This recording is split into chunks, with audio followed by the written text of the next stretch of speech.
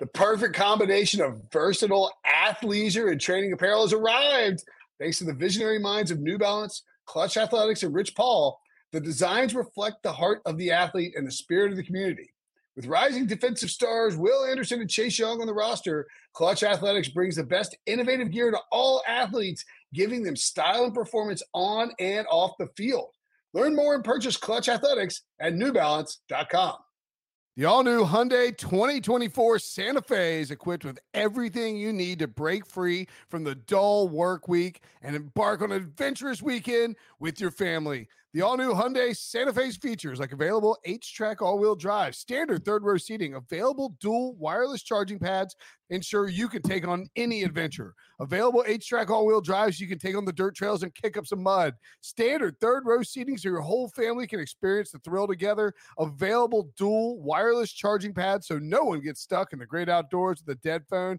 Whether you're tailgating out in the dirt lot, Carter Finley, shout out Carter Finley, or whether you're whitewater rafting, taking the entire family on an adventurous trip, maybe you're out camping in Mount Rogers. I used to go as a kid. Wish my parents had a Hyundai Santa Fe. The Hyundai Santa Fe is perfect for your family outing. Learn more about the all-new Hyundai Santa Fe at HyundaiUSA.com. Call 562-314-4603 for complete details.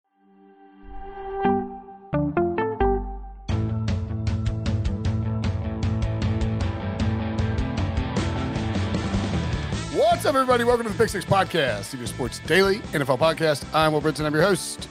72 Dolphins can pop the champagne because the Washington Commanders, now the 500 Washington Commanders, defeated the last undefeated team in the NFL, 32-21 over the Philadelphia Eagles on Monday night. To break it down, Ryan Wilson and John Breach joining me. Hello, fellas. Hey, Breach, what do you think about the idea that Tress Way didn't have his first punt until late into the second half? I think that means the Commanders' offense is unstoppable. I'm just more disappointed in us not bringing our own champagne to pop along with the Dolphins. That would have been fitting. Champipple, as Fred Sanford used to call it. Except for Billy. He's not old enough to drink. And also, Ryan, did the Washington Commanders, I mean, look, it's a big deal. Like, you make it to week 10 as an undefeated team. Like, it's a long time. You know, you at least you had the discussion, maybe not eternally, but you had the discussion, can this team run the table? There's a weird pretzel segment on the Monday Night Football pregame show where they pulled Philly pretzels out of a bag, and it was like they were in the logos of the team that they thought would take down the Eagles. And Alex Smith actually called Washington, so good for him. He was right. Did the Commandos provide a blueprint for teams to take down the Eagles, Wilson? Well, I mean, I was thinking about this during the game. Did the Packers provide a blueprint for how to beat the Cowboys? I think it's just one of these one-off games.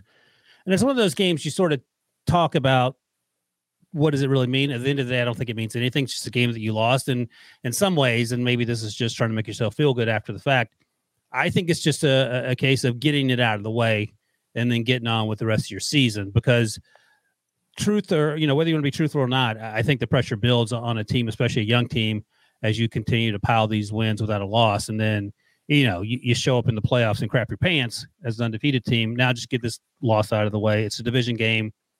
I don't think we'll look back on it and say, oh, this is where the season turned for the Eagles. I just checked real quick. Breach, do you remember 2 seasons ago how many games in a row the Steelers won to win the season? No, but I remember they lost to the Commanders and they were 11-0. They were 11-0 and lost to the Commanders in week 13, and then they lost their first round game. They got absolutely the doors blown off by Baker Mayfield and the Browns. So the point of the story, it was probably the worst 11-0 team of all time. The point of the story is that I don't think that the Washington football team beating an undefeated team really tells you much. And this Eagles team is roughly 45 million times better than that Steelers team, which lucked into, I would say, 10.5 of those 11 wins. Breach. Blueprint or no blueprint? I am kind of mixed here because on one hand, I don't think it's a blueprint because you cannot go into a game thinking the Eagles are going to turn the ball over 3 times when they've only turned the ball over 3 times in the first 9 weeks. So that is kind of a luck thing, especially when you talk about fumbles. we'll get into one of those fumbles that probably should not have counted because it should have been penalized and called back. But anyway, so that part you can't count on. But if I wanted to beat the Eagles, I would think I need to control the ball. I need to be able to run the ball. And I want to win the time of possession by a lot. And if you're watching on YouTube, you can see the graphic where Washington had the ball for more than 40 minutes in this game. So that is a long time. They're only the fourth team in the NFL this year that has had a time possession of more than 40 minutes. And the thing is, if you have it more than 40 minutes, that means the Eagles have it less than 20 minutes. And if you don't, I don't love being good at math. That was the least confident basic math I've ever heard in my life. I was going to do the math because the exact number is 40-24, and I slipped real quick doing the quick math of 1936. You got it. Make the high school joke. I know you want to. If the Eagles are only on the field for 19 minutes and 36 seconds, that's a good way to beat them. So, but can other teams replicate that? I am not sure. I'm looking at the Eagles' schedule. Maybe the Titans could. But there aren't a lot of teams that can replicate what Washington just did. Well, I think the other thing, Breach, is that you have to factor in the fluky turnovers, and that's sort of hard to replicate as well. Yeah, that's what I started with. I said that you can't guarantee the turnovers. So that's why the blueprint, that would be my argument against this being a blueprint. But if you play great defense and can run the ball and control the clock, you at least have a fighting chance against them. Well, and this is the first time all year that the Eagles have lost the turnover battle, I believe, which is, that's it had to be. They only had 3 turnovers coming into this game, and they had 3. Yeah, they were like plus 18, I think, coming into week 10. So, yeah, I mean, that's a. They never trailed at halftime this year until this game. The crazy part is, it didn't look like there was any way they were going to lose the turnover battle because they forced a fumble in the first 2 minutes of the game. Yeah. Game felt over right then, and then guess what? Taylor Heineke said, "I got some Jordans I need to buy, so I got to get with it." Kelly Green Jordans would be dope. Third down conversions, 12 of 21. And I think at one point they were like 12 of, I want to say they were like 12 of 17 because they had a couple late that they, run and trying to just, burn some clock. 57% conversions on third down will help you all the time. Converted their only fourth down, 2 or 3 in the red zone, 330 yards to 264 for the Eagles. Eagles only had, 18 first downs, 8 third down attempts. Like, as you point out, Breach, if you only have the ball for 19 minutes and 36 seconds, it is difficult. You have to be really efficient with the possessions that you have. Yeah, and the Eagles weren't. This was, I haven't watched all 4 quarters of every single Eagles game. This definitely felt like the sloppiest they played. And, the interception that could have gone. It was in AJ Brown's hands, and the defender made a good play. But again, there were 2 defensive backs back there, so you had a guy. You're throwing it to a guy who was double covered way down the field, and so that's something that can happen. It's the risk you take when you make that throw. Are you trying to blame Jalen for that throw? No, I'm saying, but with the turnovers, I'm saying that these are things that you cannot count on because they were, there's an element of luck to turnovers. What was the other turnover? We know about the Dallas Goedert. What was the other turnover? The fumble by Quez Watkins. Jeez, pizza. That was the worst one. Even the one that was illegal and that the refs couldn't call it because you can't call face mask. That Quez Watkins was the worst one. And it's the worst one for me because nothing grinds my gears. Is that what they say on whatchamacallit? Family Guy, yep. Yeah, nothing grinds my gears more than runners who somehow forget that there are players behind them trying to steal the ball from them. Quez Watkins makes a great catch, pops up around the plus 25-yard line, and then just figures everyone else is just sitting down watching him go into the end zone and gets the ball knocked out.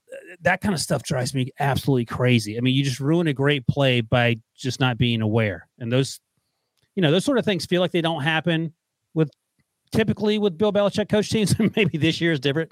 Maybe Matt Patricia coaches them differently, but it's just one of those things that the little things that just doesn't happen with good football teams. And that's not to say the Eagles aren't good, but that's just sort of a mental mistake that could end up winning that football game for him. By the way, that's the first that interception, which it was it's in AJ Brown's hands, and the defender makes a great play on it.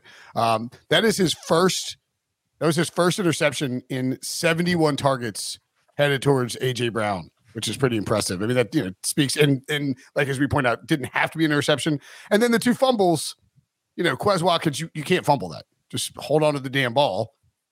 and Dallas Goedert's fumble was simply a missed play by the referees. I mean, nothing more, nothing less, really. Like that's. Here's the thing: if you send that to New York or whatever, wherever they sent it, they could have sent it to the Mars for all we know. And Mars comes back and says, "Look, just call the face mask." No one cares. I don't care. No one's going to say no. That wasn't a face mask. Even Ron Rivera might be like, you know what, that was the right call. And which I can never remember John's last name. John Perry. John Perry actually pointed out, we've been trying for years to get this change. Like, why would owners or the competition committee, why would anyone in the competition committee be like, you know what, let's keep it the way it is because this is such an imbecilic rule. There's no reason to change it. Yeah, I tend to think that on a play where whether it's a turnover play, like a play in which the ball swaps possession, if there's a face mask but then it gets tricky too because then like. Can you add in like a block in the back or like an obvious hole? You can't don't get me wrong. Like I think the face mask is an easy. No, I get that. I get it, but I think where do you draw the line? Are you going to review the entire play for every possible penalty? Well, here's the thing. I'll say this: on a turnover. I get that, and I think perhaps on some level we're overthinking it. Soccer has VAR where they go to the sidelines and look at the same replay.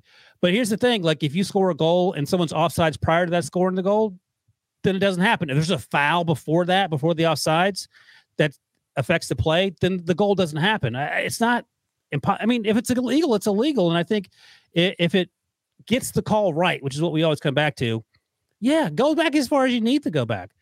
I don't know why that's so. What if there were two penalties on the same play prior to the penalty that actually was the one we're interested in? Why does that matter? Why does what matter? Why, if there were infractions prior to the infractions that we're concerned with, why does that matter? Like if you're reviewing an entire play? Yeah. Who cares if you get the call right? That's my point. Yeah, I mean, but then you're just opening yourself up. So then are you only reviewing turnovers? You're only reviewing touchdowns? Or should you be reviewing if there's a 67-yard game that could change the whole complexion of the game? But he's tackled the one that doesn't score. Do you review that? Like if a coach thinks he sees a hold on the sideline on a I think turnovers and touchdowns is a great place to start. We did this whole song and dance. Well, here's the other thing. Let's keep it the way it is, and let's quit complaining about it. I mean, there has to be a middle ground. I mean, so on the Goddard thing specifically, like he doesn't fumble that if his head isn't yanked violently to the side, in my opinion. Like I think that's the other thing. So listen, if he fumbles and then gets a face mask, that's a different conversation, and that's something you have to work out. And to make the case that it's, and this is not you, Brinson, but in general, that it's too complicated to go down this road. The freaking NFL rule book is like 1,000 pages. We can add 5 more pages. Hey, look, you won't get any complaints from me about trying to get the call right. Again, like this is, and you don't want to review. I don't think like holding isn't something you really want to try to review because that's pretty nebulous. No, we're not going. No one's talking about breaches. But I mean, like a face mask, missed face mask. Like there's an official standing on the sideline, and I tweeted this out the shot of it because you can see it on just the initial play, and he has an like there's nothing blocking his view, he has an unobstructed view of Dallas Goedert being tackled to the ground. He saw the ball come out. He didn't blow his whistle. That's why Jamin Davis is able to run the other way. He threw a little beanie on the ground. So like he's watching the whole thing. It's hard to fathom how he misses the face mask while watching this play go down. I mean, and if he can't see that, if we can't have officials who can catch that kind of stuff in real time, then we either need more officials. You need to dial back replay. You could crank up replay. You know what I'm saying? Like you have to go. It's in this middle ground right now where it doesn't answer enough questions. It doesn't solve enough problems. And like Brian J says, the Sky Ref, like they should be able to say, hey, listen, because they popped in and said, hey, that way he was down by contact.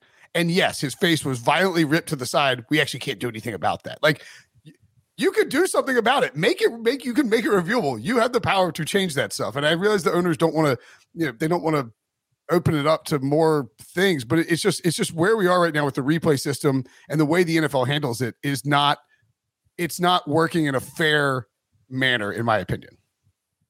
Yeah, maybe we just have to live with it. People. Well, and I think that if you are going to review, though, it's got to be something where and we talked about this a little, I think, last night, where it's got to be you can review objective calls, but not subjective calls. Correct. Where pass interference went down the toilet because it's a subjective thing, and a ref says it's pass interference, and you challenge it. He's not going to overturn his own opinion. Like, this just doesn't make sense. And if you just brush someone, they're going to stick with the call on the field, which is what they did most of the time during that 1 year where you could challenge pass interference. But face masking or false start or delay a game, and this is, Wilson's like your biggest pet peeve is that there's not just like a buzzer when the clock hits zero on delay a game.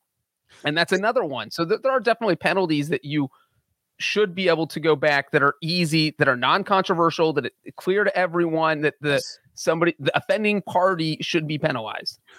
For instance, I mean, let's just use face masking as an example.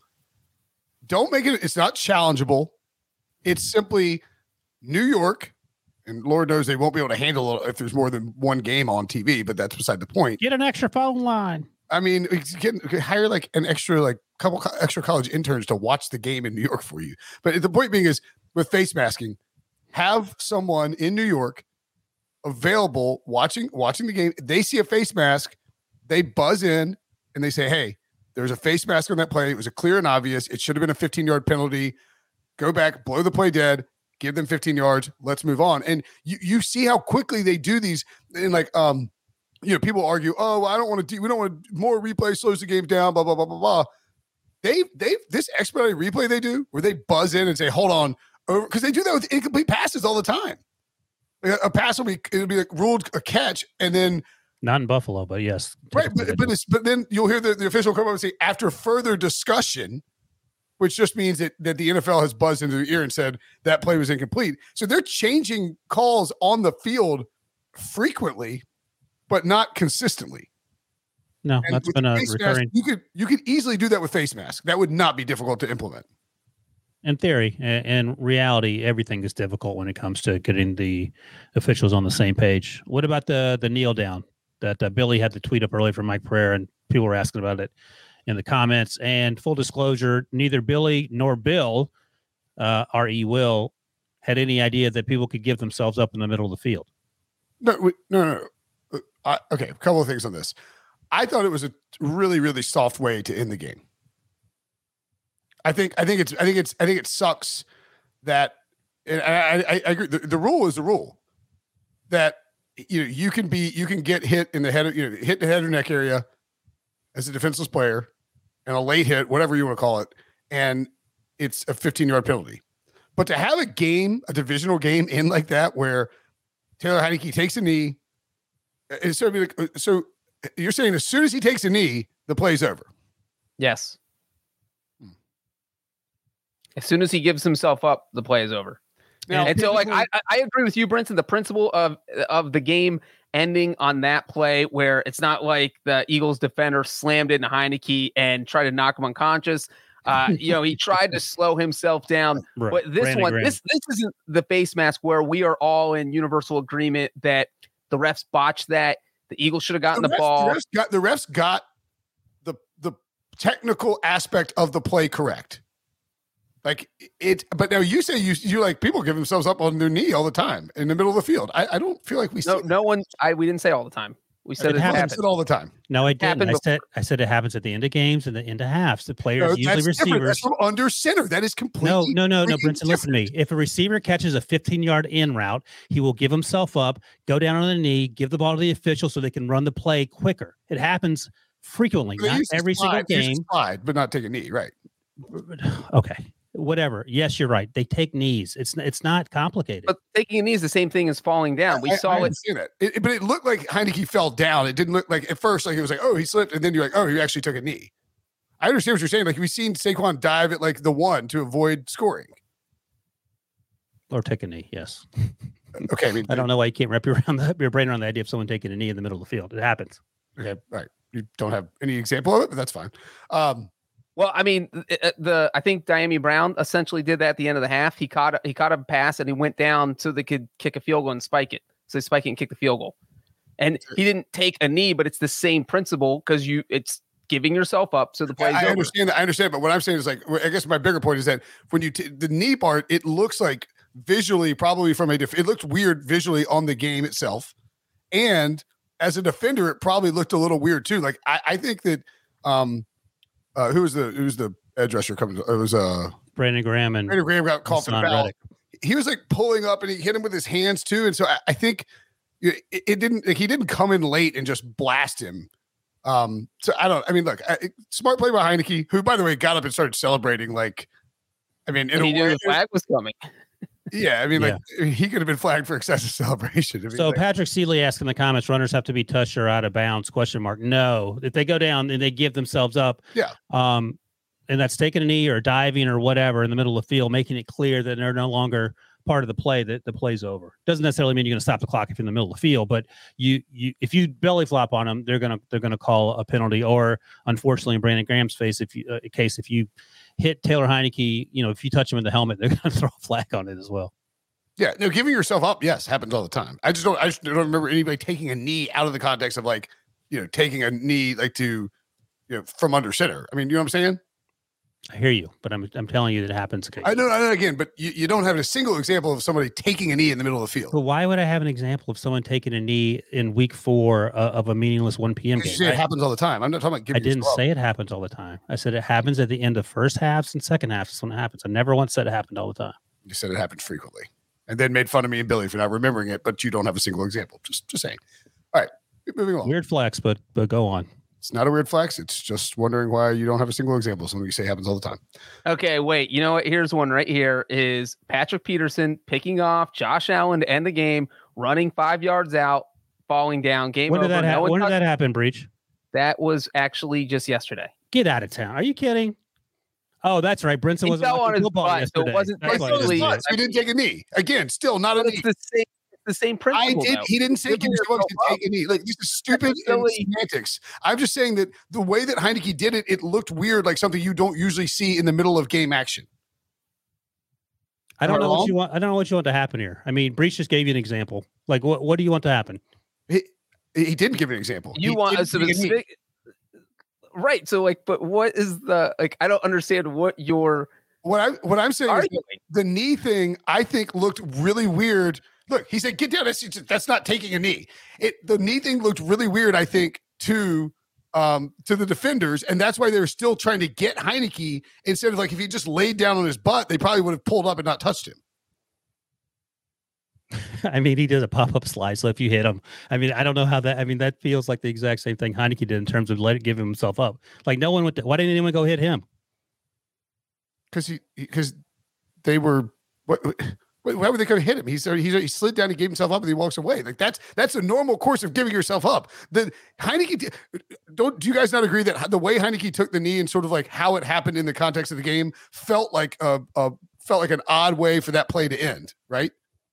No, it wasn't weird. He rolled out. They were going to throw the ball. He took the knee. When he went down to take the knee, I thought he was giving himself up. I also thought Brandon Graham was well within his rights to touch him, but he hit his helmet, which is what the rules official said on ESPN, and that's how the game ended. I mean, that was pretty much it. I don't think there's anything more nefarious or conspiracy related than that.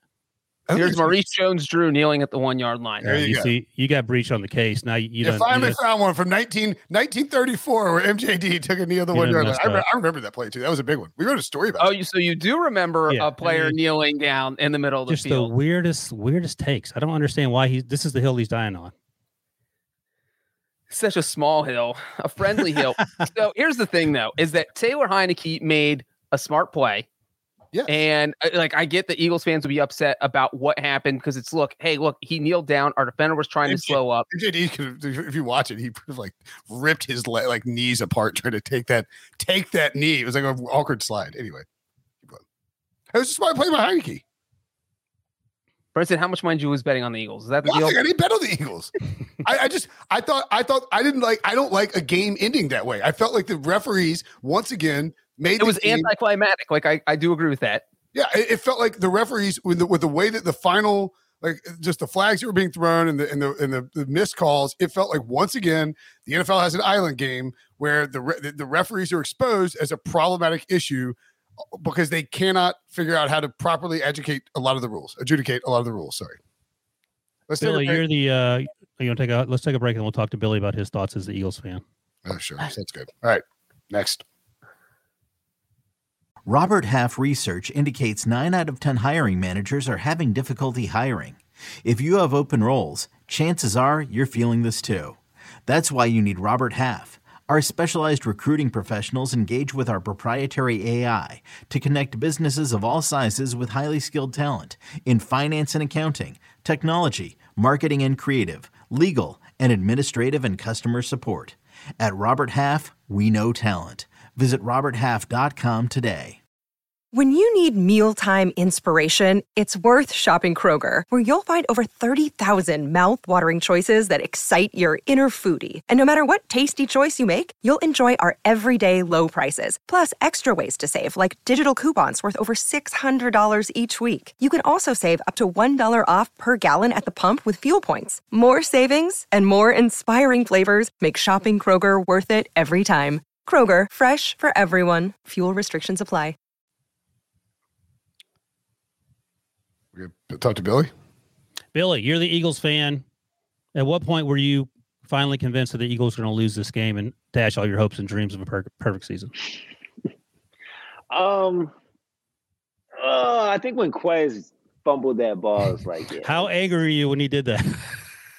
I was like how? Like, I think if like that play happens 10 times, he fumbles it once, maybe. And like, that's just the craziest part. But I mean, at the same time, I don't think the Eagles really deserve to win this game. The Commanders controlled the line of scrimmage the whole game. Eagles could do nothing about it. They converted every first down in the first half, it felt like. Is Jordan Davis that big of a miss to where, we should be getting, it looked like it, taken advantage of that much on the, on the defensive line? I don't think so, but it didn't, it was still just disappointing to watch as a whole. AJ Brown, that fluky interception, it popping out of his hands. It just wasn't our night tonight. I don't know what was going on, but it just wasn't our night. How do you feel about the team? Wait, before you answer that, let me ask you this, Billy. What did you think the final score was going to be when they strip sacked Heineke in the first 2 minutes, scored a touchdown 3 plays later, and it was 7-0 with 12 minutes left in the first quarter? I honestly thought it was going to be a blowout for sure. like 40 to 12 blowout? Yeah, it was probably going to be like 32-7 or 14. I think most people thought that.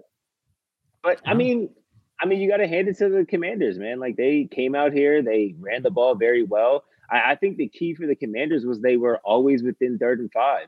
And when you're, when you're able to be 3rd and 5 as an offense, it opens up the whole playbook and it allows you to run any play and it keeps the defense off kiltered.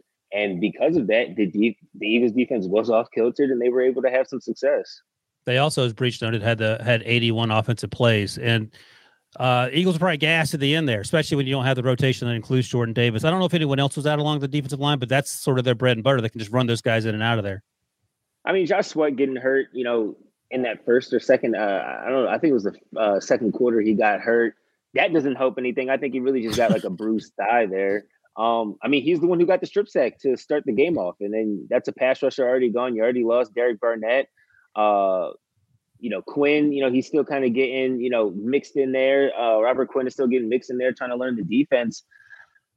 They got a lot of learning to do from this game. I think Jonathan Gannon has to get better play calling in the first half. I just don't like, we have 2 star corners on the back end, and just having them off 7 to 8 yards when they can play press man and you have a pass rush. I just don't understand the ideology behind that. Like, you can still run your cover 2 show and just allow them to play press man and force Taylor Heineke to make miraculous throws. I just don't understand his thought process behind that. It's not that hard, but he continues to want to play off and so scared of these big plays, and it kind of bit him tonight. Yeah, Terry McLaurin was 8 for 128, but he was the only one that did any damage. I mean, Curtis Samuel felt like he had more than 2 for 28. Did he have some rushing yards? Where? Oh, he only had 4 for 12. It felt like he made some plays too. And then Diami had the one catch that Breach mentioned before halftime. But for 81 plays, a lot of it was Brian Robinson. Again, incredible story. Antonio Gibson played well. He got banged up and came back. Yeah, I think it's just one of those one-off games. I don't take anything away from this. I don't know if you guys feel differently. I don't think it was the worst thing that the Eagles lost either. If you're Philly, because if you're undefeated, you just have that target on your back every single week. You're getting everybody's best shot. And so I feel like this this takes a little bit of pressure off. You don't have to worry about 17-0. You don't have to think about it anymore. You're not going to be asked about it. It is just back to business. Go 15-2, 16-1, and win the NFC East. What about Taylor Heineke? Where you at on him? Taylor Heineke. He played well. I mean, except for the strip sack, he was pretty impressive in the sense that, he's not Patrick Mahomes out there. He's not Josh Allen out there, but he made the big throws when Washington needed big throws. And that's a big reason why they were able to convert so many third downs and why they had the ball for 40 minutes. I mean, he came up clutch when he had to. I don't see you even consider going back to Carson Wentz. Oh, I agree with that. Where did you bet the was this a revenge game bet for you because of Carson Wentz, Princeton? No. Well, I don't know if that counted if you're on No. I mean, it was discussed, bandied about, but if you're field adjacent. Carson Wentz already had his opportunity to get his revenge and he failed miserably. So here's the other thing I was thinking about. So yesterday, a mere 24 hours ago, I was like, there's no way any of these teams that are 8, 9, and 10 in the NFC have a chance of making the playoffs. The Packers have since won and beaten the Cowboys, and obviously Washington just beat the Eagles. Anyone willing to move off of that? Any of these teams? I know, Breach, you've said that if the Packers win their next 2 games, you will certainly revisit it. Anyone willing to move off that now ahead of Week 11? Commanders are at 5 wins. They seem like the biggest threat. They're half a game out of 7. They don't have to go 6-1 like the Packers do to get to 10 wins. Into this. I mean, what if all 4 AFC East teams and all 4 NFC East teams make the playoffs? That would be so weird. That would be bonkers. But you look at the Commanders' schedule. They have the Texans next, and they play the Falcons. And then their season's on the line. Next week. 2 straight games against the Giants. Who comes back next week? Chase Young comes back next week. So. Yeah, you have Chase Young coming back. So I wouldn't count the Commanders out. And they still play the 49ers, who are the team that's a half game above them for the 7th seed. You wouldn't count them out. What does that mean percentage-wise? That they make the playoffs? 25. All right. I don't hate that. I was thinking around there. Okay. What about the Packers? I mean, they're 5-5 now. 5. I was going to this is scary. I was going to say I've stole the wins over Wilson formula and made it my own. Yeah, I don't hate that. It's called births over breach. Playoff births. Yeah, right. After bursts over breach is what it's called. Oh my God. Wilson, I mean, Brinson, you got something to say? You look like you're holding your tongue over there, man. No. I was like going back. I was laughing because I was watching. I just want to go. I went back to see the Heineke kneel down.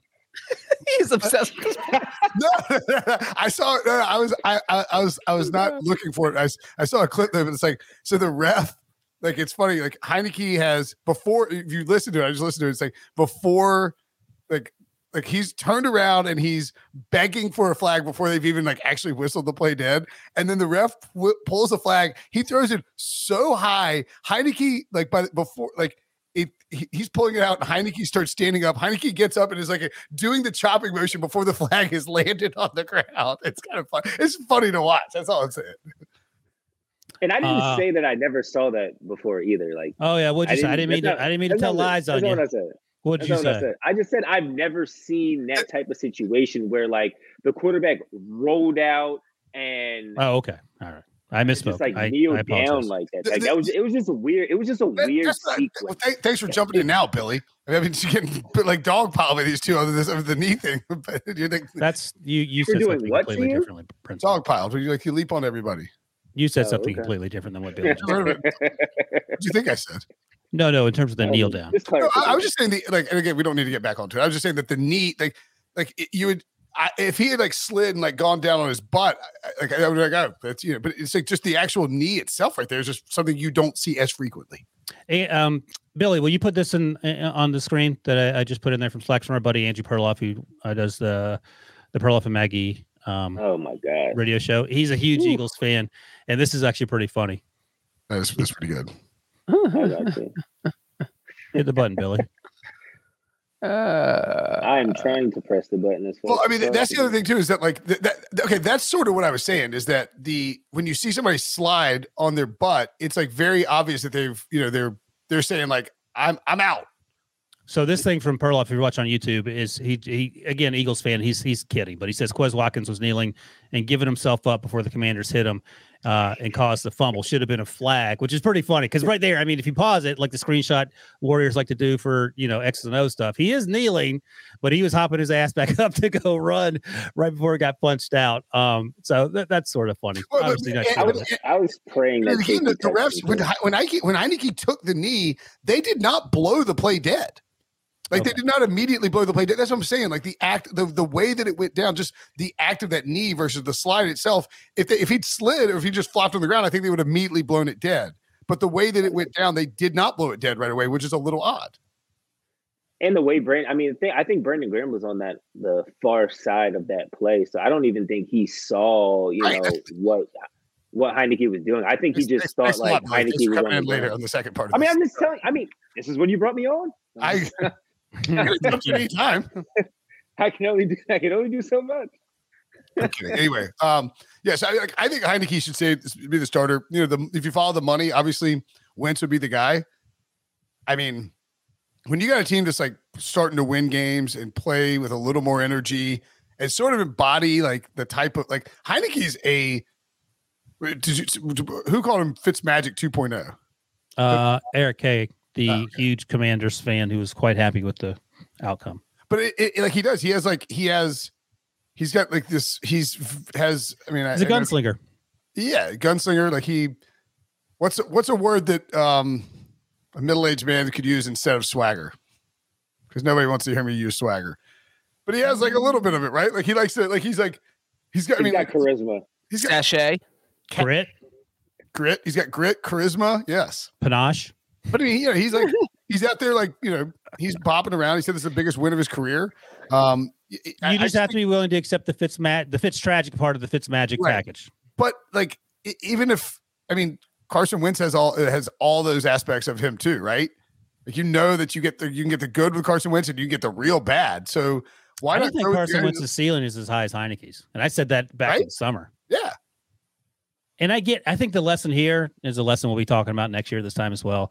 Teams want to upgrade the quarterback position, and they get desperate, whether it's through the draft or signing someone or trading for someone, and you end up with like a Matt Ryan situation, or to a worse degree, a Carson Wentz situation where now you're stuck. You paid this dude some money, and you're like, okay, now what do we do? And you don't want to look like a fool, so you stick with it, and to your detriment. Unfortunately for Carson Wentz, he got hurt. Fortunate for Taylor Heinicke, he was able to come off the bench and do what most of us thought he was going to do, make some crazy passes, both good and bad, and give the Commanders a chance to be in these football games. And they just happened to win.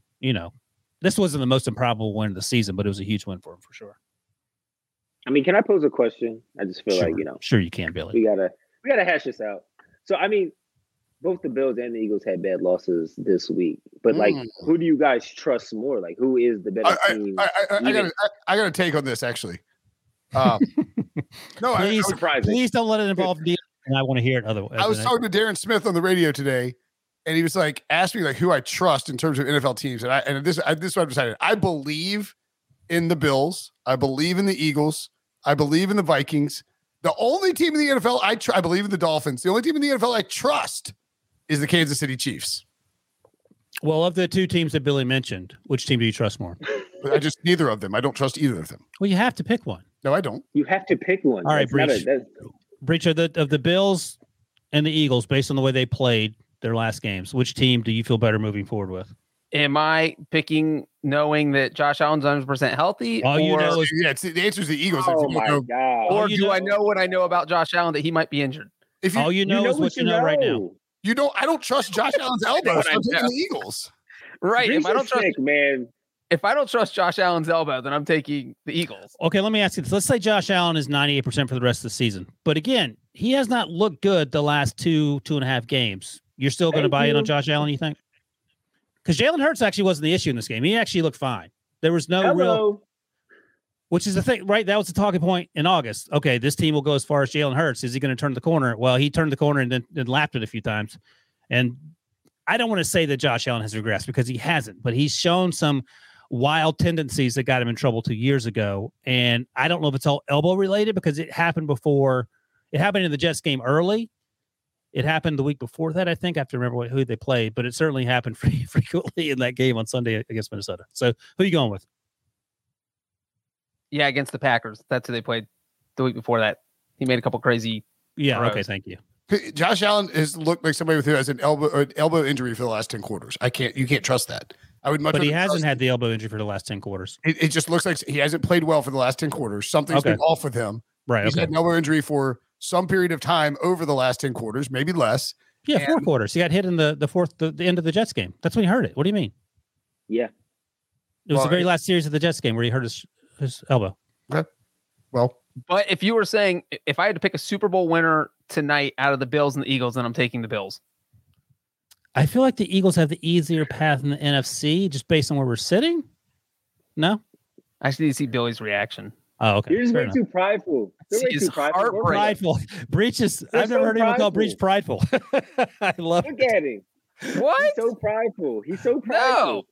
You know in your deepest heart of hearts that you don't trust Josh Allen. You just like him. You can like Josh Allen. That's fine. I don't know if you like him.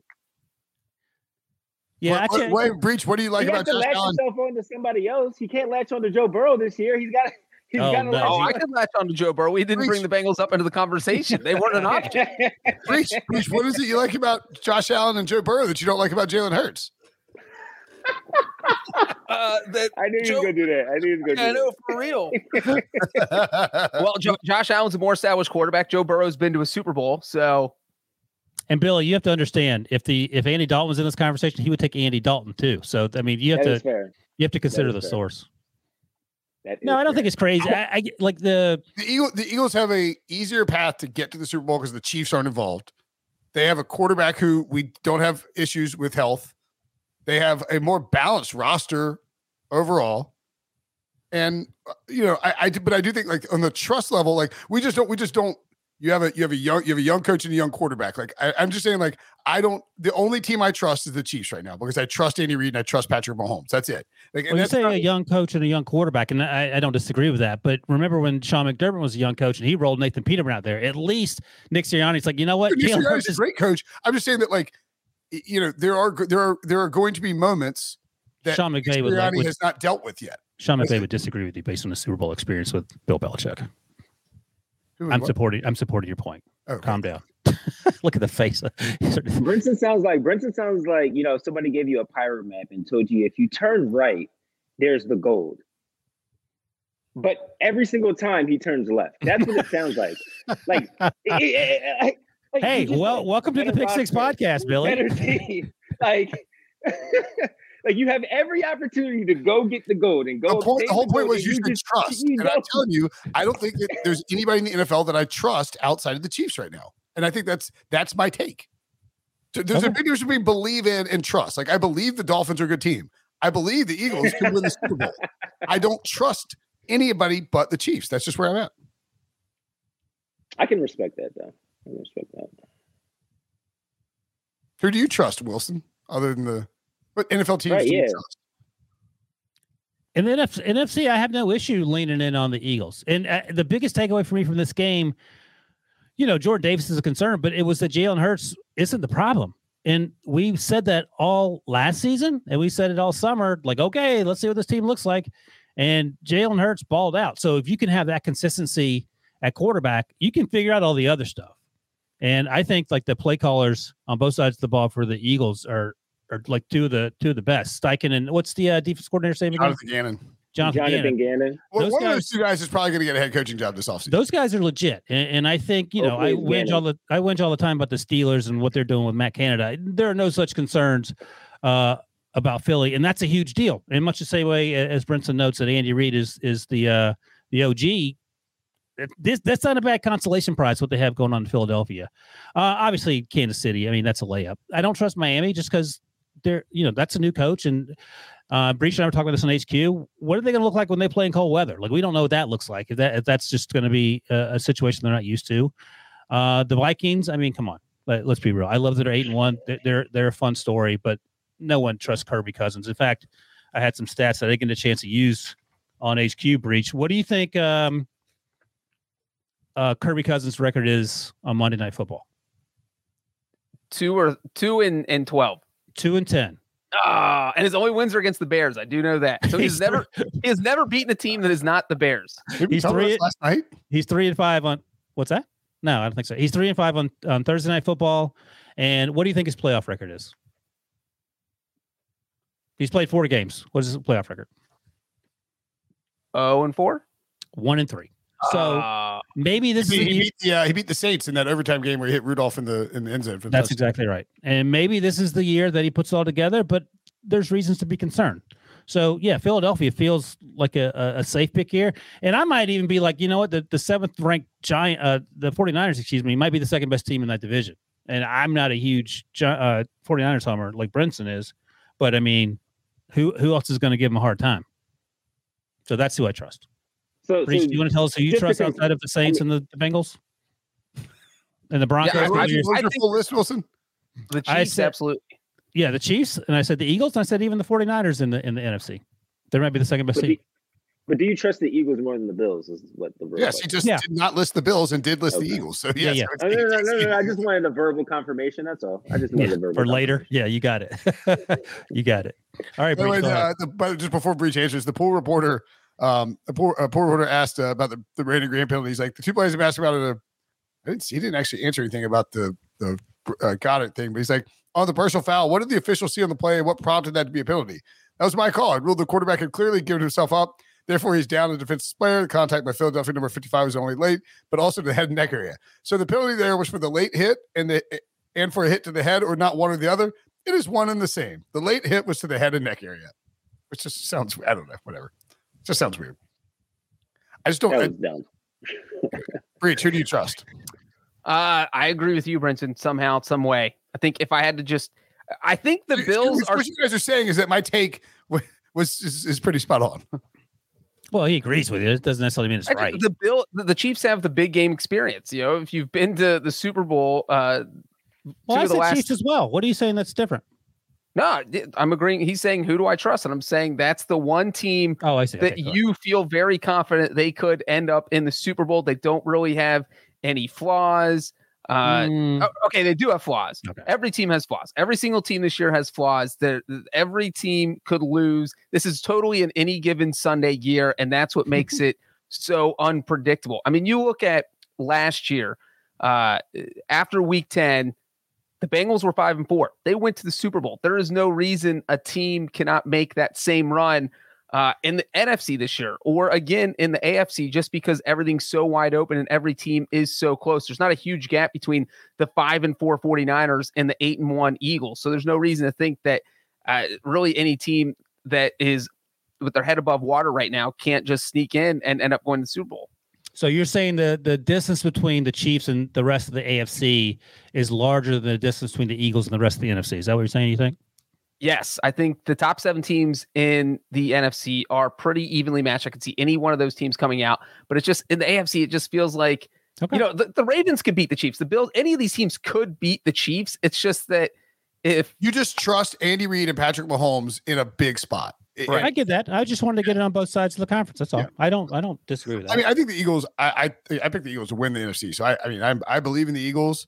I mean, and look, they have this one loss. I agree with you guys. I don't think this loss necessarily it's not going to define their season, throw it off the rails. It's probably a good thing. I will say, I was going to say, I thought it was weird that Breach didn't mention the Broncos as a team you trust, but it's Super Bowl. I trust their defense. Best defense in the NFL, Wilson. Yeah. Put that in your pipe. Late. All right, that's enough. We got covered everything, right? Put that in your pipe and smoke it. He said, "Yeah." Real quick. One more thing. The Eagles were the 12th team since 2009 to start 8-0. Only one of the previous 11 ended up winning the Super Bowl. Wasn't the 2020 Steelers. Was not the 2020 Steelers. Any other guesses? Since 2000, what year? 2009. 2007, obviously the Patriots went and lost as an undefeated team to the Giants. 2009, I have no idea. Well, no. It was the year 2009, or you're saying that since 2009, one team has won the Super Bowl? Oh, I know who it is. The 2009 New Orleans Saints. It is the 2009 What they New start? Orleans Saints. They and Colts were both they and the Colts, I think, both got to like 11-0. You know what? The thing about those halcyon days is that every year there'd be the Colts and the Saints and then the Patriots. We'd have to be talking in week 13 about them going undefeated for the entire season and and then do write the story about the 72 Dolphins. I'm glad to live in a world where this is typically over by week 4 or 5, and no one cared about the Eagles going undefeated throughout the whole thing, so no one had to talk about that at any point. Remember, like the Cardinals were 8-0. It's like, well, they're not just knocking around the table. No one believes that. You don't need to worry about it. Have you seen who their coach is? Don't worry about it. Was there something with the Colts that did Tony Dungy give up a perfect season? There was something weird like that. I remember Jeff. One of them, the Saints started 13-0, and one of them said we're going to rest our starters, and the other one said no, we're going to try and win it. And I can't remember which one. The Colts started 14-0, and then I believe rested their starters against the Jets. Yeah, they played Peyton against the Jets. Sorry, but they pulled him out early, and then they rested everybody against the Bills. Hey, look, a headline I just found: Jeff Saturday still mad the Colts didn't try for a perfect season in 2009. Really? I need to ask about that. Yeah, Tim Call was the coach said that he didn't want to do it. Billy said wrap. Yeah. Well, we don't need to worry about it because no one is undefeated. The Eagles lost, and the 72 Dolphins can enjoy their old man champagne. That's it for the Monday Night Football recap. Week 10 in the books. Be back tomorrow, of course, every day for the rest of the time. Thanks for watching. Thanks for listening. For Wilson, for Breach, I'm Brinson. See you guys later.